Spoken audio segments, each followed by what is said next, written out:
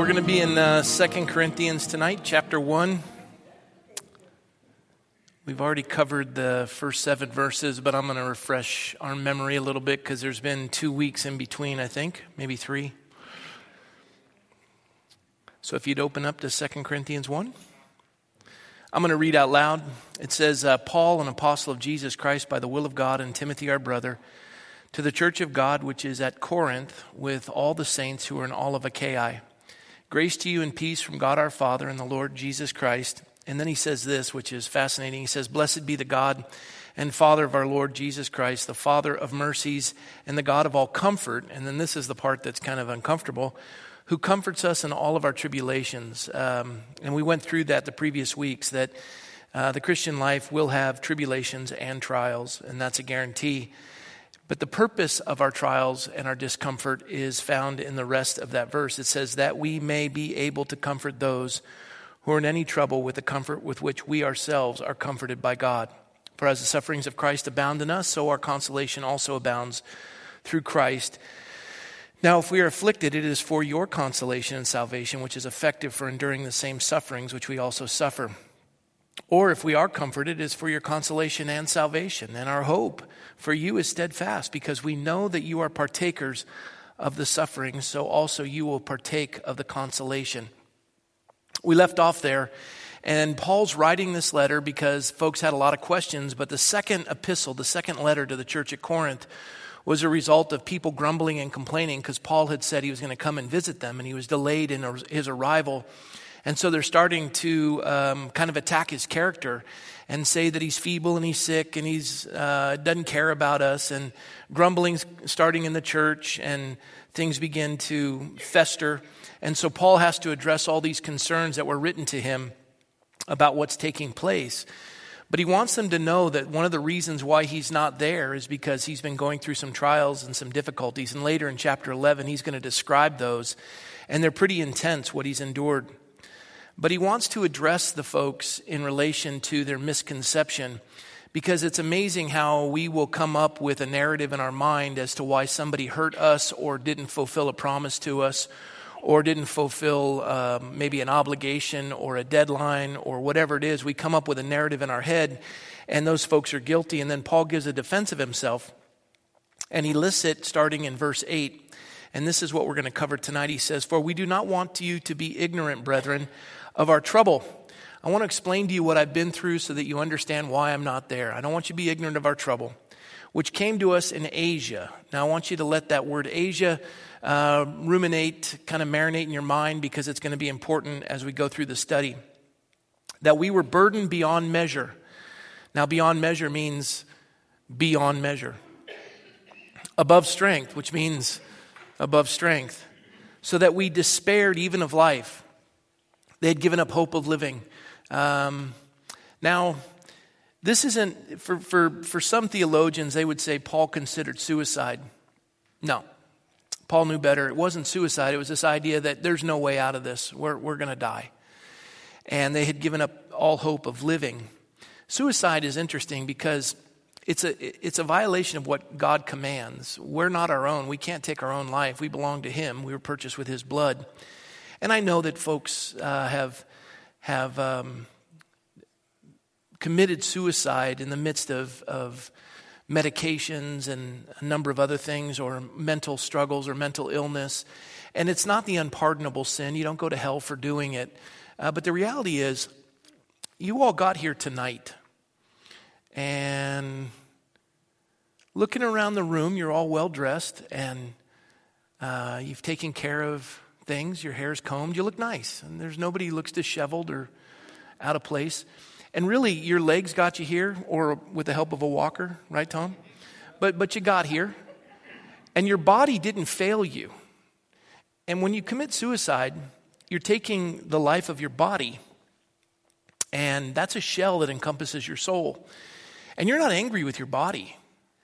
What you're trying to kill is the emptiness inside, which is really that which is eternal.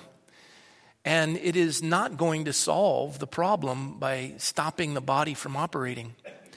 It's something within you. It's your soul. It's what they call the psyche and the pneuma. And that's where the problem lies, is internal. You can destroy the shell, but the part that's the problem continues on. And it's a big lie that's been thrust upon the earth that somehow suicide is the answer. Even in the old MASH series where you'd have the opening scene with that song, and the words to it are just awful. Suicide is painless. I don't know if you'd know that song. MASH too. Maybe none of you have ever even seen it. Was that black and white? And this idea, even with our young people, that somehow suicide is a solution. It isn't. It's the biggest lie there is, because the problem continues. You just don't have a shell. And the worst part is you step into eternity and you're going to be judged whether or not you have received the gift of salvation, the cleansing and the covering of the blood of Christ, or you haven't. And that is just not a lie that we want our children to embrace. And that's the sadness of it. I remember when they were doing this idea of wanting to have the right, the euthanasia, where you can, if you have a terminal illness, you can take your life. And I remember I testified before the county board of supervisors because they wanted to pay their consultant or their lobbyist to lobby on behalf of physician-assisted suicide. And as I was sharing with a member of the congregation just last week, their loved one is passing away, and they said, it was the most fascinating thing. We don't know if the morphine or what it was, but in the midst of it, they raised their hands almost as though they were worshiping. Have you ever seen this before? And I said, yes, countless times by the bedside of those who've passed, they've raised their hands just as they're getting ready to step into eternity. Because the Bible says, absent from the body, present with the Lord. And as the body starts to shut down, the last sense, that is, if you're not deaf, the last sense of the human body to operate is the sense of hearing, this auditory sense remains. So everything you're saying to your loved one who's in a coma, they hear. And you're in this between aspect where you're hearing the voice of God as a captive audience, and he is bringing back every memory, every connection you've ever had with anyone who's ever shared anything with you. It's a holy moment. And anytime I see the secular left moving for something adamantly, I usually think that this is something that God really probably is opposed to. Because the things that have happened at the very last moments of someone's life have always been what I consider to be a holy moment. You're a captive audience. God is speaking to you. Everything that's being whispered in your ear, you're hearing. He's mixing it with the truth of his voice. You're hearing his voice abundantly. You're having this internal battle with everything that you have kind of come to believe through the course of your life, and being mixed with the voice of God. And while your heart is still beating, and there's this opportunity to be reconciled before your life is taken, because the wages of sin is death. And before that penalty is concluded, before your heart stops beating and your earthly tent dissipates, you have to be reconciled to the Lord. Otherwise, this problem that you've been wanting to run from, and this avoidance of pain, steps into eternity. And so when Paul says that he was troubled and that the burden was beyond measure, above strength, so that we despaired even of life, he is not contemplating suicide. That's not a Christian perspective. It's not a Jewish perspective. It is unimaginable to somebody like the Apostle Paul. All he's declaring here, and no matter what commentaries you read, all Paul is declaring here is, I just don't see a way out of this one. I'm going to die. And I'll cover that in a moment, to when that event probably took place and what he's referring to. I believe it happened in Acts chapter 19. We'll take a look at it momentarily. But he said, we despaired even of life. And then verse 9, yes, we had the sentence of death in ourselves, that we should not trust in ourselves, but in God who raises the dead. Basically, God, if we're getting out of this mess, if this body is going to restore, if I'm going to be able to get out of here alive, it's going to have to be nothing short of the hand of God. Lord, you have to do this. And then he writes in verse 10, who delivered us from so great a death, and does deliver us, in whom we trust that he will still deliver us. You also helping together in prayer for us, that thanks may be given by many persons on our behalf for the gift granted to us through many. Don't dismiss the power of prayer. I've had countless experiences in my life where something tragic is happening, or something has befallen us, and somebody will call and say, you are so heavy on my heart right now. I have been praying for you. I haven't been able to sleep tonight, and I'll share with them, and both of us will be in awe. It's prayer is a conversation with God like you would have a conversation with your spouse. It's having this time where he's aligning you with what his heart is about. He's opening your eyes to things to pray for, the eyes of your heart. And you start to intercede. I remember Sunday night when the worship team was playing at the very end of the message, and it was a really great message by Pastor Brad. And as we were just letting the Lord minister to us, and as we were aligning ourselves with him, this beautiful thing happened in the midst of the worship time where I just kind of, I wasn't aware of anyone else in the room, and I had this profound prayer time where I literally went almost in rapid succession up and down the state with face after face after face after face of people that were critical in all these things that I was burdened by. And the Lord, and I didn't even know how to pray for them or to pray for the circumstances that they're facing and their unbelievable schedules that they have to deal with and all the corruption that they're having to face and all the things. It's like the Spirit interceded and almost with groanings too deep for words, but there was this sustaining prayer, just watching their faces and bathing them in prayer up and down the state where I finished and I was just absolutely lifted from this burden. A joy overcame me. And this is the idea of the folks. Paul saying to them, thank you for that. Thank you for praying for me. In the midst of that, when all hope was lost and we were pretty sure it was over, this sustaining strength of God came through together, helping together in prayer for us. Thanks be given to many persons on our behalf for the gift granted to us through many. I don't know if you understand this, but prayer is a gift. And the highest form of prayer, what do you think it is?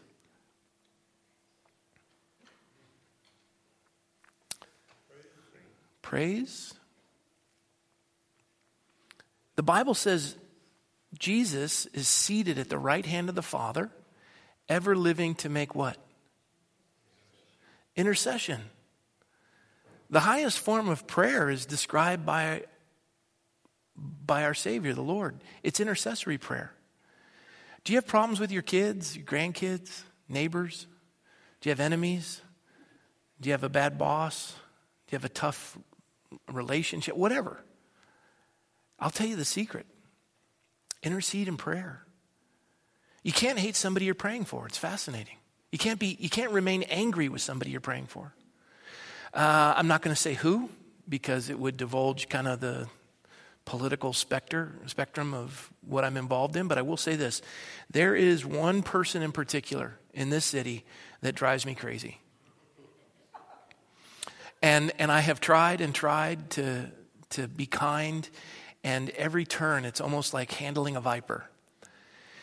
And that night, seated about where you are right there, just praying, the Lord made intercession. I had this peace come over me as I'm praying for this person, burdened to pray for them, only to realize that they've been to church the last 3 Sundays in a row. I had a burden to pray for them in D.C. I had a burden to pray for them Sunday night, and I've come to realize that they've been in a church is, we could just throw away 2 Corinthians chapter 1 if you think this is miraculous. What I just described to you, and if you knew the details, it would blow you away. That they're in church is so beyond my imagination. And I found myself yesterday after I got the text from a friend, I was stunned. They're not here in this church, but they're here in church. And I am just thrilled beyond measure that God He intercedes when we intercede. And it's profound. And that's what Paul's saying. It's a gift granted to us through many. And then in verse 12 he says this, for our boasting is this, the testimony of our conscience that we conducted ourselves in the world in simplicity and godly sincerity. That word sincerity is where it's in the Greek, it's called sincera, and the clear translation of it is without wax. And it's one of my favorite words in the Greek, sincera. It means without wax. So if you're spending 3 years on a marble statuary, and you're getting to the final pieces and fixing the facial structure and polishing it, and one little tap with the hammer and the nose breaks. And you've got this beautiful statue of a person that has, and it's taken 3 years, and that one little, and the nose comes off. So what they would do in the Greek world, in the statuary world, is they'd reach down and take some of the dust from the sandings and they'd mix it and they'd make somewhat of a paste. And they would put the nose with the wax and the dustings, and they would stick it and they would put it back on so it would be a clean placement. And it would look as though everything was fine. And you would be thrilled about it. You'd bring the statuary home. You'd put it in the front window for everyone to see. And that's you standing there. And you're having a dinner party and the sun's coming in and the wax gets soft and the nose starts. It looks like Carl Malden. You're like, hey, your nose is running. I mean, not like, but it's literally running off your face. And so this was common practice in some of these, alabaster shops and marble shops. And so they would put in front of the store a sign that said, our statues are sincera. That means without wax. There's no funny business going on here. What you see is what you get. And when he speaks of this idea that they conducted themselves in simplicity, another word in simplicity would be in integrity. Integer is where you get the word integrity. Integer means a whole number. It's not divided. It's not a fraction. So you have this integrity, this whole person in front of you. There's nothing complicated about my life. What you see is what you get. What you see in public is what you're going to see in private. That's the life we live. And Paul's laying this out because they've attacked his character, and they've attacked the character of Timothy, who's traveling with him. And they said, the testimony of our conscience that we conducted ourselves in the world in integrity or simplicity and godly sincerity, not with fleshly wisdom, but with the grace of God, and more abundantly toward you. For we are not writing any other thing to you than what you read or understand. Now I trust you will understand even to the end, as also you have understood us in part, that we are your boast, as you also are ours in the day of the Lord Jesus. And what he's saying is, look, we love you guys. We just couldn't make it to Corinth in a timely manner. We faced some issues in Asia. We despaired even of our life. And if that's not a good enough reason why we can't be with you, I'm sorry we didn't text or phone call. It didn't exist. And they're just saying, look, whatever the gossip is or the slander that's occurred, and by the way, I've shared this before, but it's important to continue to reemphasize this. Gossip is what you would say behind someone's back that you wouldn't say to their face. And it's just as bad as what we call flattery. And flattery is what you'd say to someone's face that you wouldn't say behind their back. Both are bad. They're not integritous. They're not sincere. They're not simplistic. They're bad. And Paul is saying, this is exactly what happened. Whatever was said was untrue. And we love you guys, we boast about you, and we hope that you boast about us, because everything we told you before is still legit today. And it was comforting to the church in Corinth. Now, all of that and reading through it, we just had a quick flyover. But the thing I want to focus on is really this idea of what it was in Paul's life that he reflected on in Asia when he said, for we do not want you to be ignorant, brethren, of our trouble which came to us in Asia. If he didn't want them to be ignorant, I don't want us to be ignorant. And he said that we were burdened beyond measure, above strength, so that we despaired even of life. Yes, we had the sentence of death in ourselves, that we should not trust in ourselves, but in God who raises the dead. And the reason why I want to focus on this tonight is because all of us in some period of time are going to be in a place exactly like this. You're going to give up, and it's going to be so overwhelming that you almost don't even think you're going to make it through physically. I would imagine that there are folks, and as we covered it earlier, there are folks through the course of your life where you have thought of taking your life. And I just want to emphasize again, you're not going to kill the thing that is bothering you. You're going to be killing the thing that's helping you find the answers to what's bothering you. So don't do that. That's just dumb. And however you've been deceived, it will not work. It will make your problems eternally worse. Don't do it. And plus, as a sheriff's chaplain, I was inevitably the one they called, and it was the number one call I'd get as a sheriff's chaplain, that the family would call me once their loved one had committed suicide, and I'd have to come in and comfort the family. They left the mess, and we were called in to come clean it up. And literally, physically, I remember one boy in particular who shot himself. I had to clean the fragments off the wall. I remember another who'd hung themselves, and I had to help the officer get the person down. It's just not pleasant. And if you knew what you leave behind, and one man in particular thought he did such a great job because he had paid all the bills and he had written notes where each of the checks were supposed to go and where to find this and all these others and all financial issues. And she just looked at the desk and she just went like that to the desk. What are you thinking? This is not the problem. And she's moaning and crying and just distraught, and the family's distraught. And whatever he thought would be the solution wasn't it. Your problem isn't financial. Your problem really isn't relational with somebody on this earth. Your problem is with the Lord. And when you shed this earth suit and you step in front of him and you haven't reconciled with him, it's worse. So that's not what we're going to look at. What I want to speak to is if you are in a place where you're despairing of life itself, and maybe you've had those thoughts, and I can say in my lifetime I've had those thoughts, and they're going to put that in an edit and put it in the news somewhere. I don't know anyone who hasn't at one point in time. I was talking with a young fella who broke up with his girlfriend, and he just, I don't know how to process all this. I got that. I've been there, done that, got the t-shirt. No fun. But I look at my life now and I look back at what I thought was trauma. Life is so good. And these trials that we go through are temporary, but there's a purpose, as we've covered the first 7 verses, that we comfort others with the comfort we ourselves have received. And so it's just really a wonderful passage because Paul understands this. But you're going to see when he says, I don't want you to be ignorant, brethren, of the trouble that came to us in Asia. I want to see if I found it. There's many speculations as to what the trouble could have been, but putting the pieces together and reading a number of theologians, I want to take a look at it. And so we're going to, before we do that, I want to talk about this. Whatever you're facing or whatever you think you may face in life or whatever your biggest fear is, that you just don't think you could survive it, oftentimes I don't think I could ever survive the death of one of my children. Some of you have experienced that. And now I know I can if God sees that that's something that would happen. And I trust him. Because I wouldn't be able to counsel others in the midst of their trial if I couldn't have given that to them. And I remember when I had that struggle with the Lord, when one of our kids had a real bad sickness, and it was concerning.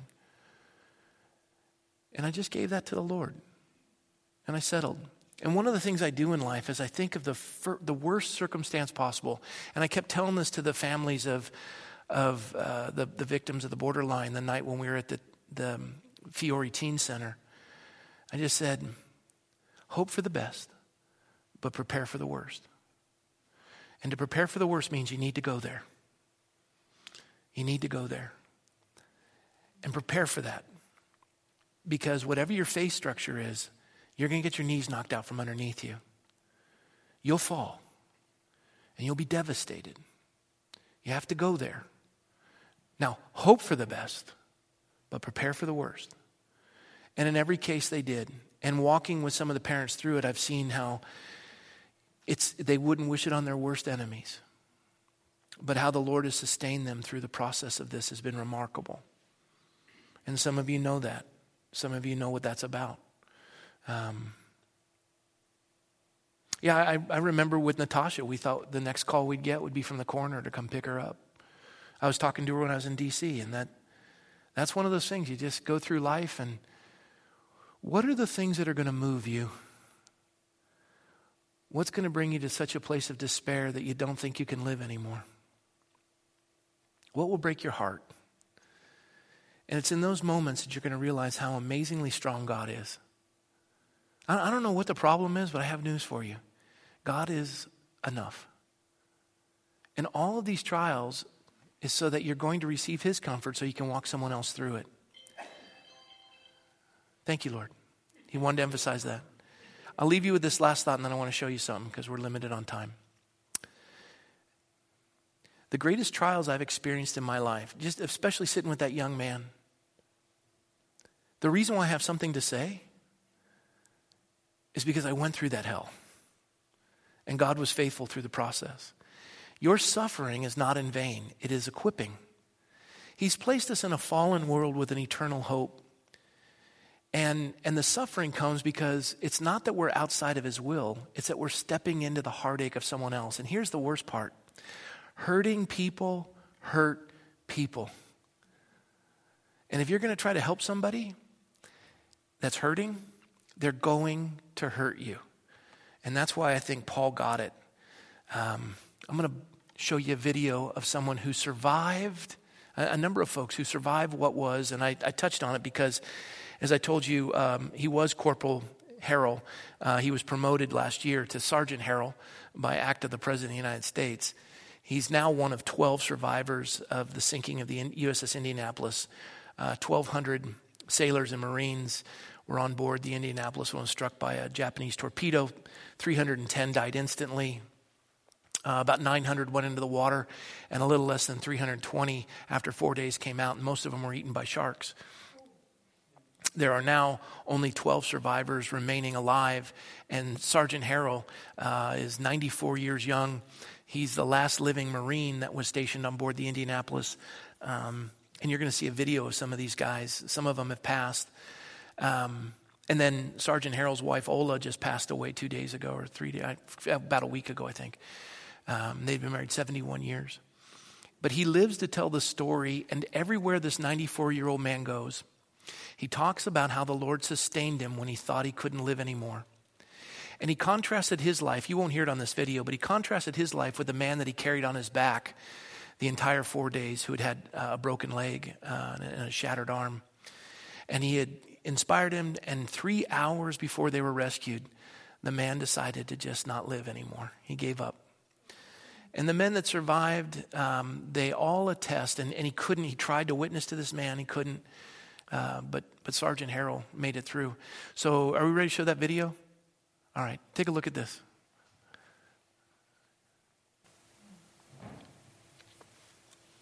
Isn't it awesome? No, I'm kidding. Turn it. We were never allowed to tell the disaster. I never talked to my wife or my kids for 25 years about this. Indianapolis changed history. It was a ship that changed history, but the men paid the price. As far as I'm concerned, it should be told what really happened out there in the water.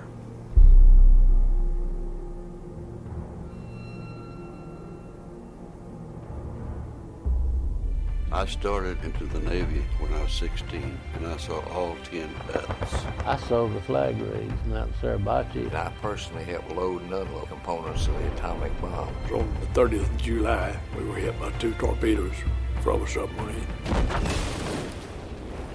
and sunk. Next thing I know, the ship's going right out from under me. All I did was just walk over the side of the ship and into the water. I didn't jump off the ship. The ship left me. I opened my eyes under the water and I could see this ship was coming down on top of me. I never did know how to swim, and the Navy never taught me how to swim. And here's all these sharks going around. Come right across your legs like that. It was chaos.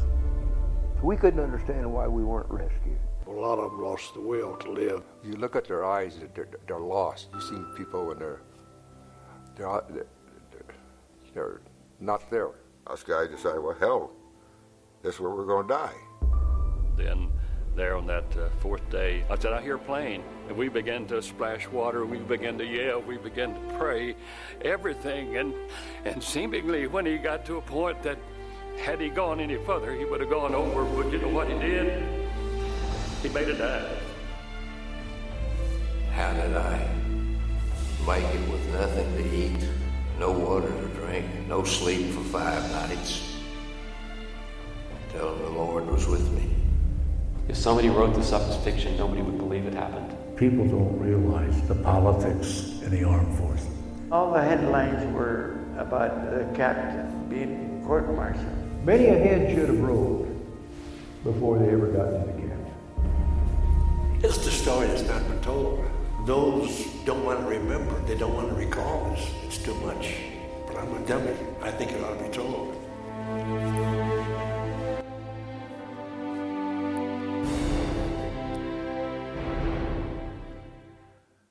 So the commanding officer, Captain McVeigh, actually took his life at 70 years of age. He was so distraught. He was the only captain in U.S. Navy history to have been court-martialed for having his ship been sunk by an enemy combatant.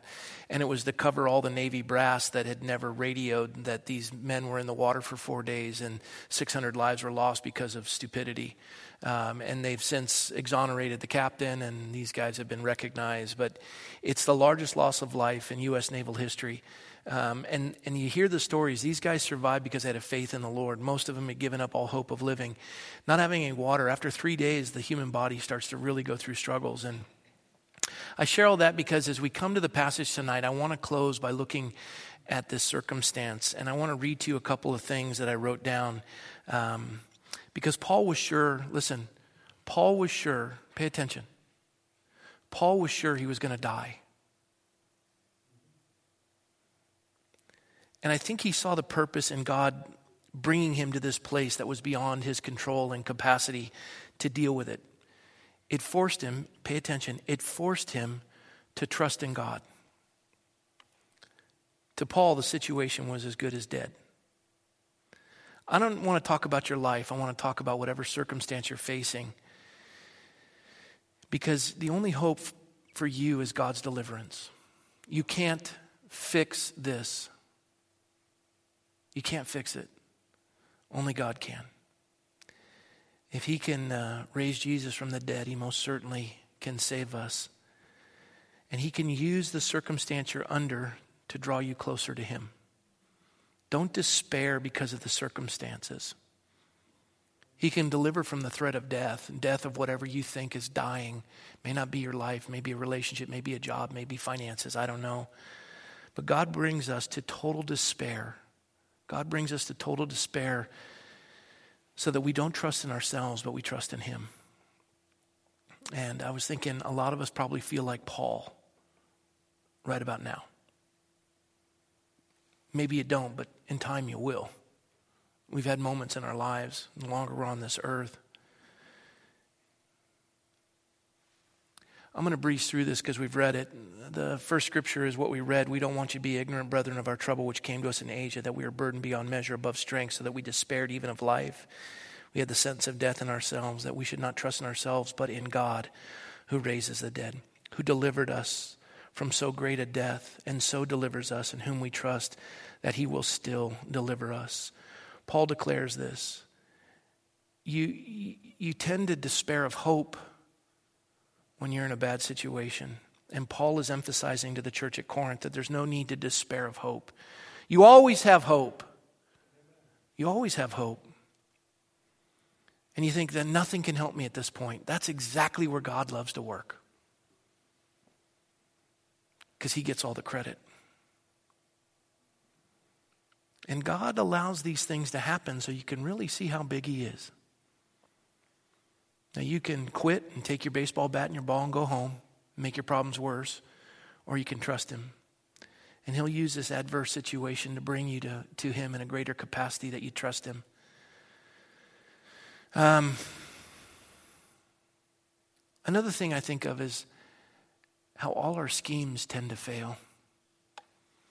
We've been keeping these plates spinning for so long, and now it's just collapsing. God loves that. Because you're exhausted and you've just been living a lie. There's no simplicity, no sincerity, no integrity, and it just comes crashing down. And the beautiful thing about the Sermon on the Mount is it's like building a home. Blessed are the poor in spirit. That's the very first beatitude. Blessed are the poor in spirit. Really what that means is, God, I am void apart from you. That's the foundation we lay as Christians. You have to get through all the chaff as anyone who does construction. You can't build on loose fill. You got to get all the schemes out of the way, all the gimmicks out of the way, all your lies, all your self-perception, all the things, whatever it is. Just, you got to get down to bedrock. And the bedrock is, apart from you, God, I can't do this. Boom. Blessed are the poor in spirit, for theirs is the kingdom of God. Now we can start working, basically, is what God says. And you got to get past all of the schemes and realize they failed and that God is all you've got and all you've ever needed. And now you can start building on this firm foundation. And you turn everything over to him.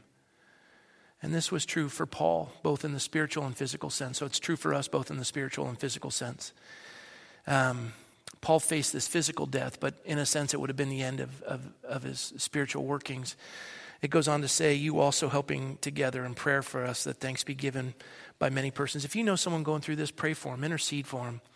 It's so vital and so important. I'm going to skip by this passage, and I want to bring you to where I think all of this is to a conclusion. Look at 2 Timothy chapter 4.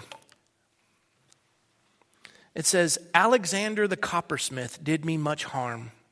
May the Lord repay him according to his works. You also must be aware of him, for he has greatly resisted our words. Somebody's responsible for your pain right now. Somebody's put you in a predicament, and it's killing you. And guess what? You're in a prison, and you've given them the key. And this is the last letter the Apostle Paul ever wrote before he was beheaded. This is the last chapter of the last letter that Paul ever wrote. He would say to Timothy, come before winter and bring the parchments, bring the scriptures. I need the comfort, and I need to be warm because winter's coming. But before he says that, to settle in it, he still has on his mind that son of a gun Alexander. That pimple needs to be popped. He did me much harm, and may the Lord repay him according to his works. Now, if we get to the end of our life and we have to do a summation of, and I want you to think in your mind, what's the one person that you just can't stop ruminating over? I remember my mother. You guys know the story, some of you don't, but I remember my mother, and it's a good illustration, so I'm going to repeat it. But my mother, when I named my son Daniel, she was livid. She said, no grandchild of mine will be named Daniel. I'm like, what? It's a cool name. God is my judge. Michelle and I prayed about it. We put the name in an envelope and we opened it up simultaneously, and God confirmed. I mean, come on, Mom. And we didn't even know it was a boy. We opened up the letter from the doctor to find it was a boy, then opened up the name, and that's like miraculous. And she's like, you're not naming him Daniel. And she hangs up. And I called her back, and she had that way of being kind of witchy. And I called her back. I go, whoa. You're not hanging up. Tell me what's going on. She says, I'm only going to say this once. What's the name of my father, your grandfather? I go, I have no idea. You never talk about him. I didn't even know I had one. She said his name was Daniel Frank McKee, and he was the most awful man who ever lived.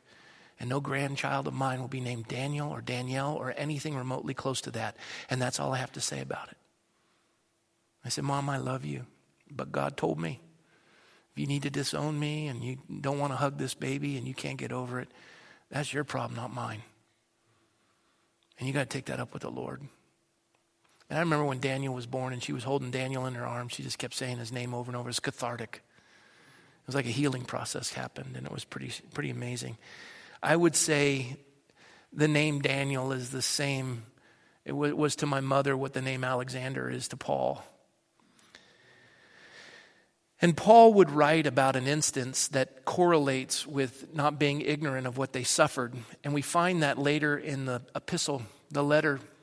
He says further on in chapter 11, he says, he's contending for his character. He says, are they Hebrews? I'm also a Hebrew. Are they Israelites? I am also. Are they the seed of Abraham? So am I. Are they ministers of Christ? I speak as a fool. I am more.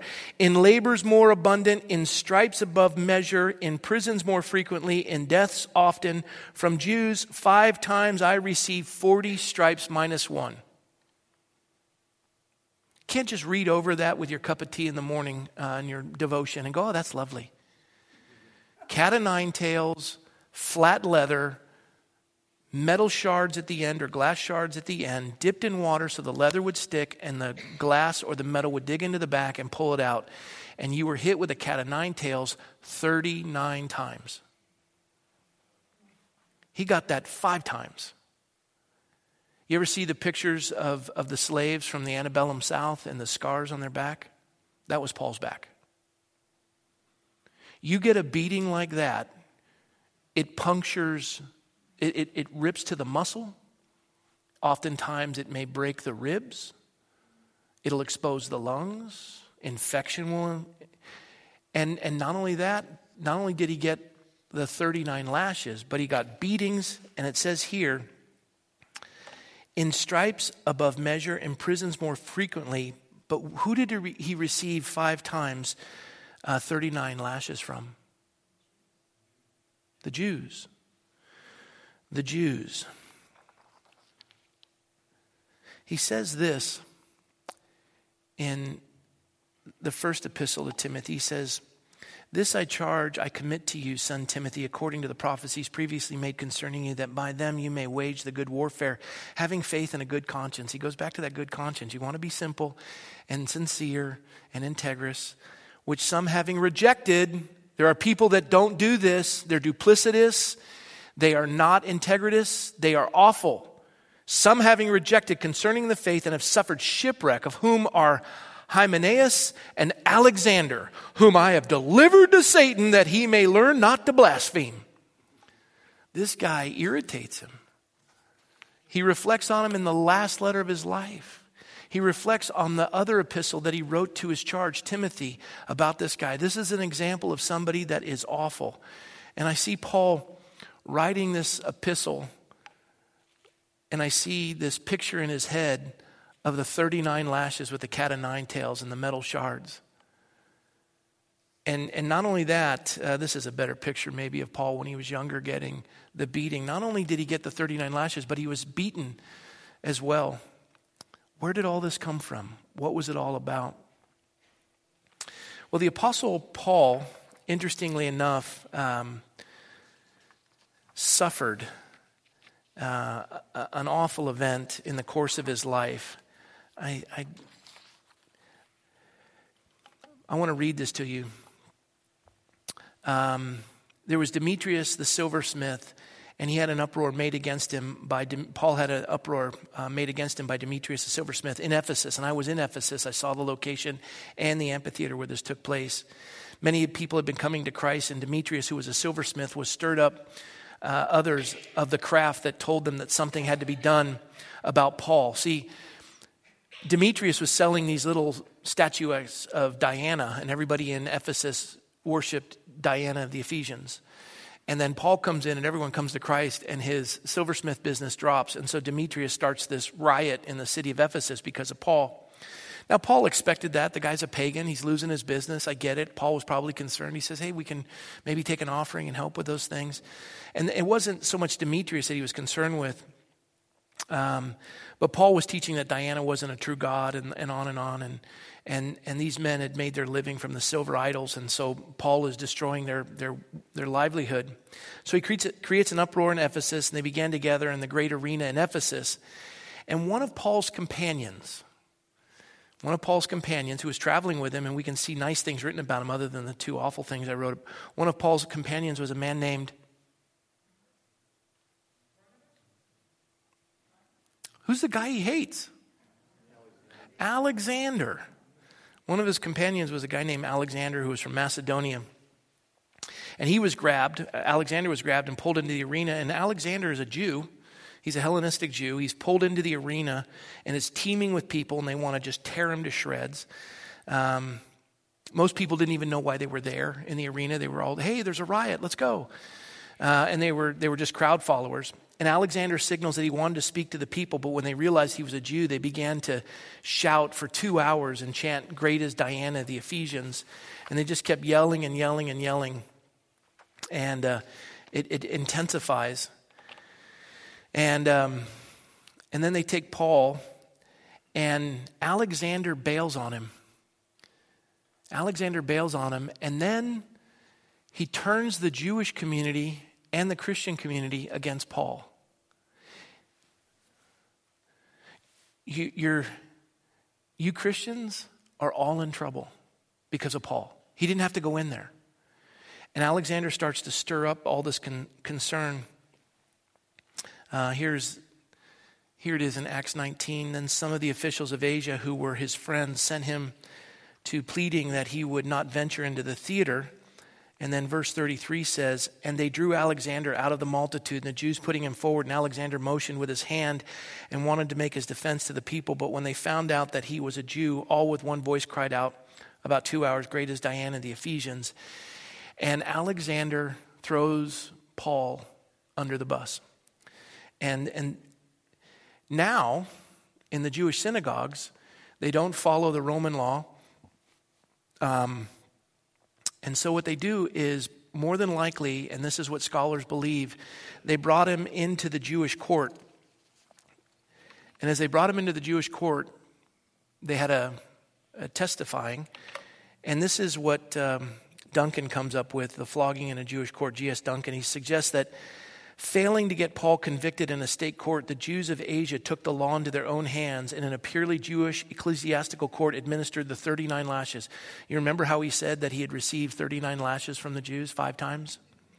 This brought him to the verge of death, and this happened in Laodicea near Ephesus. And it's possible that the leader of the Jewish opposition in Ephesus could have been Alexander, mentioned in Acts 19:33 for his attempt to disassociate the Jewish community from Paul, and in 2 Timothy 4:14, which we read earlier, as having done great harm to him.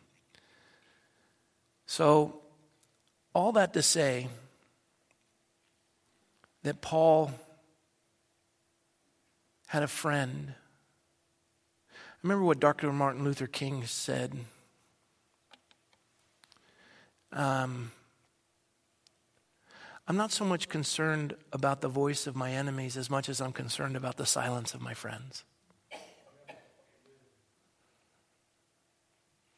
There's just something overwhelming to be thrust into a realm where the people who are supposed to defend you don't. And I don't know that I've been in that situation a lot. I can probably count on one hand being betrayed by a friend. But I've been in places where I've betrayed myself. And I've gotten myself in a world of hurt. And my lack of sincerity and integrity has got me in a mess. And God wants to get down to the bedrock. And I just don't necessarily know that I want that. And I fight him. And maybe I'm the only one in the room and you guys are standing in judgment of me. But if it helps anybody by being sincere, I'm good with it. And I'm grateful that he brings these trials into my life that knock my knees out from under me and allow me to see how I've betrayed him and the people I love. And you get to a place where you think, Lord, the only way out of this is with you. And you know what he's done in the 54 years of my life on this earth? He's always saved me. And I live to be able to comfort others. He's delivered me in the past. He'll deliver me in the future. He saves me every day. He saved me from death unto life. You can see how the hand of God has kept us alive. Who kept your heart beating last night when you were sleeping? Your lungs moving? God always brings us through.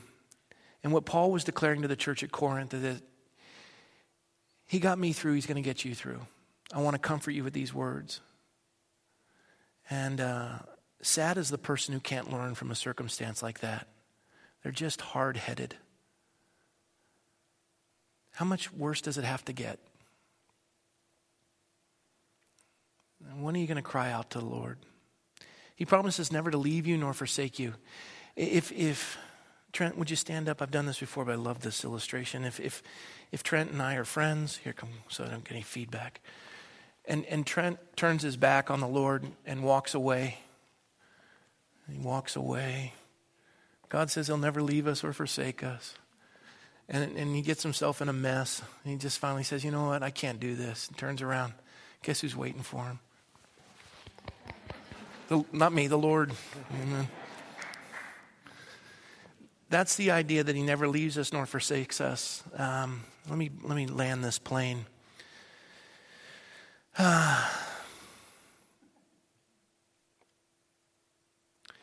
Can you live with the confidence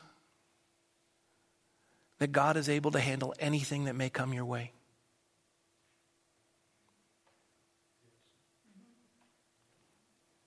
Well, that's a real measure of where you are in your relationship with him. Are you ready to be sincere? integritus. Are you ready to keep a short account and acknowledge, make it right? Because when you get through this mess, you're going to have an unbelievable ability to minister to others. Or if you want to live duplicitous and you want to live with all the chaff and not get down to the bedrock and keep the plate spinning and come up with whatever gimmick, the storms can get harder. Paul had 5 beatings from the Jews. I would have learned after 1. I don't know that he had a lesson to learn other than it was strengthened that there's nothing that can happen to me on this earth that would ever compromise my integrity, my sincerity, and the simplicity of my relationship with God. That's what Paul came to understand. Are we without wax? Can we stand upon that foundation to trust him? Or are we still convinced that we can figure it out on our own?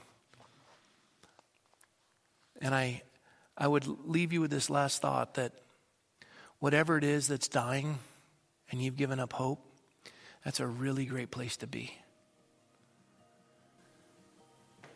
If you're hoping in yourself. Now, like Trent, turn, and the Lord is ready to take over.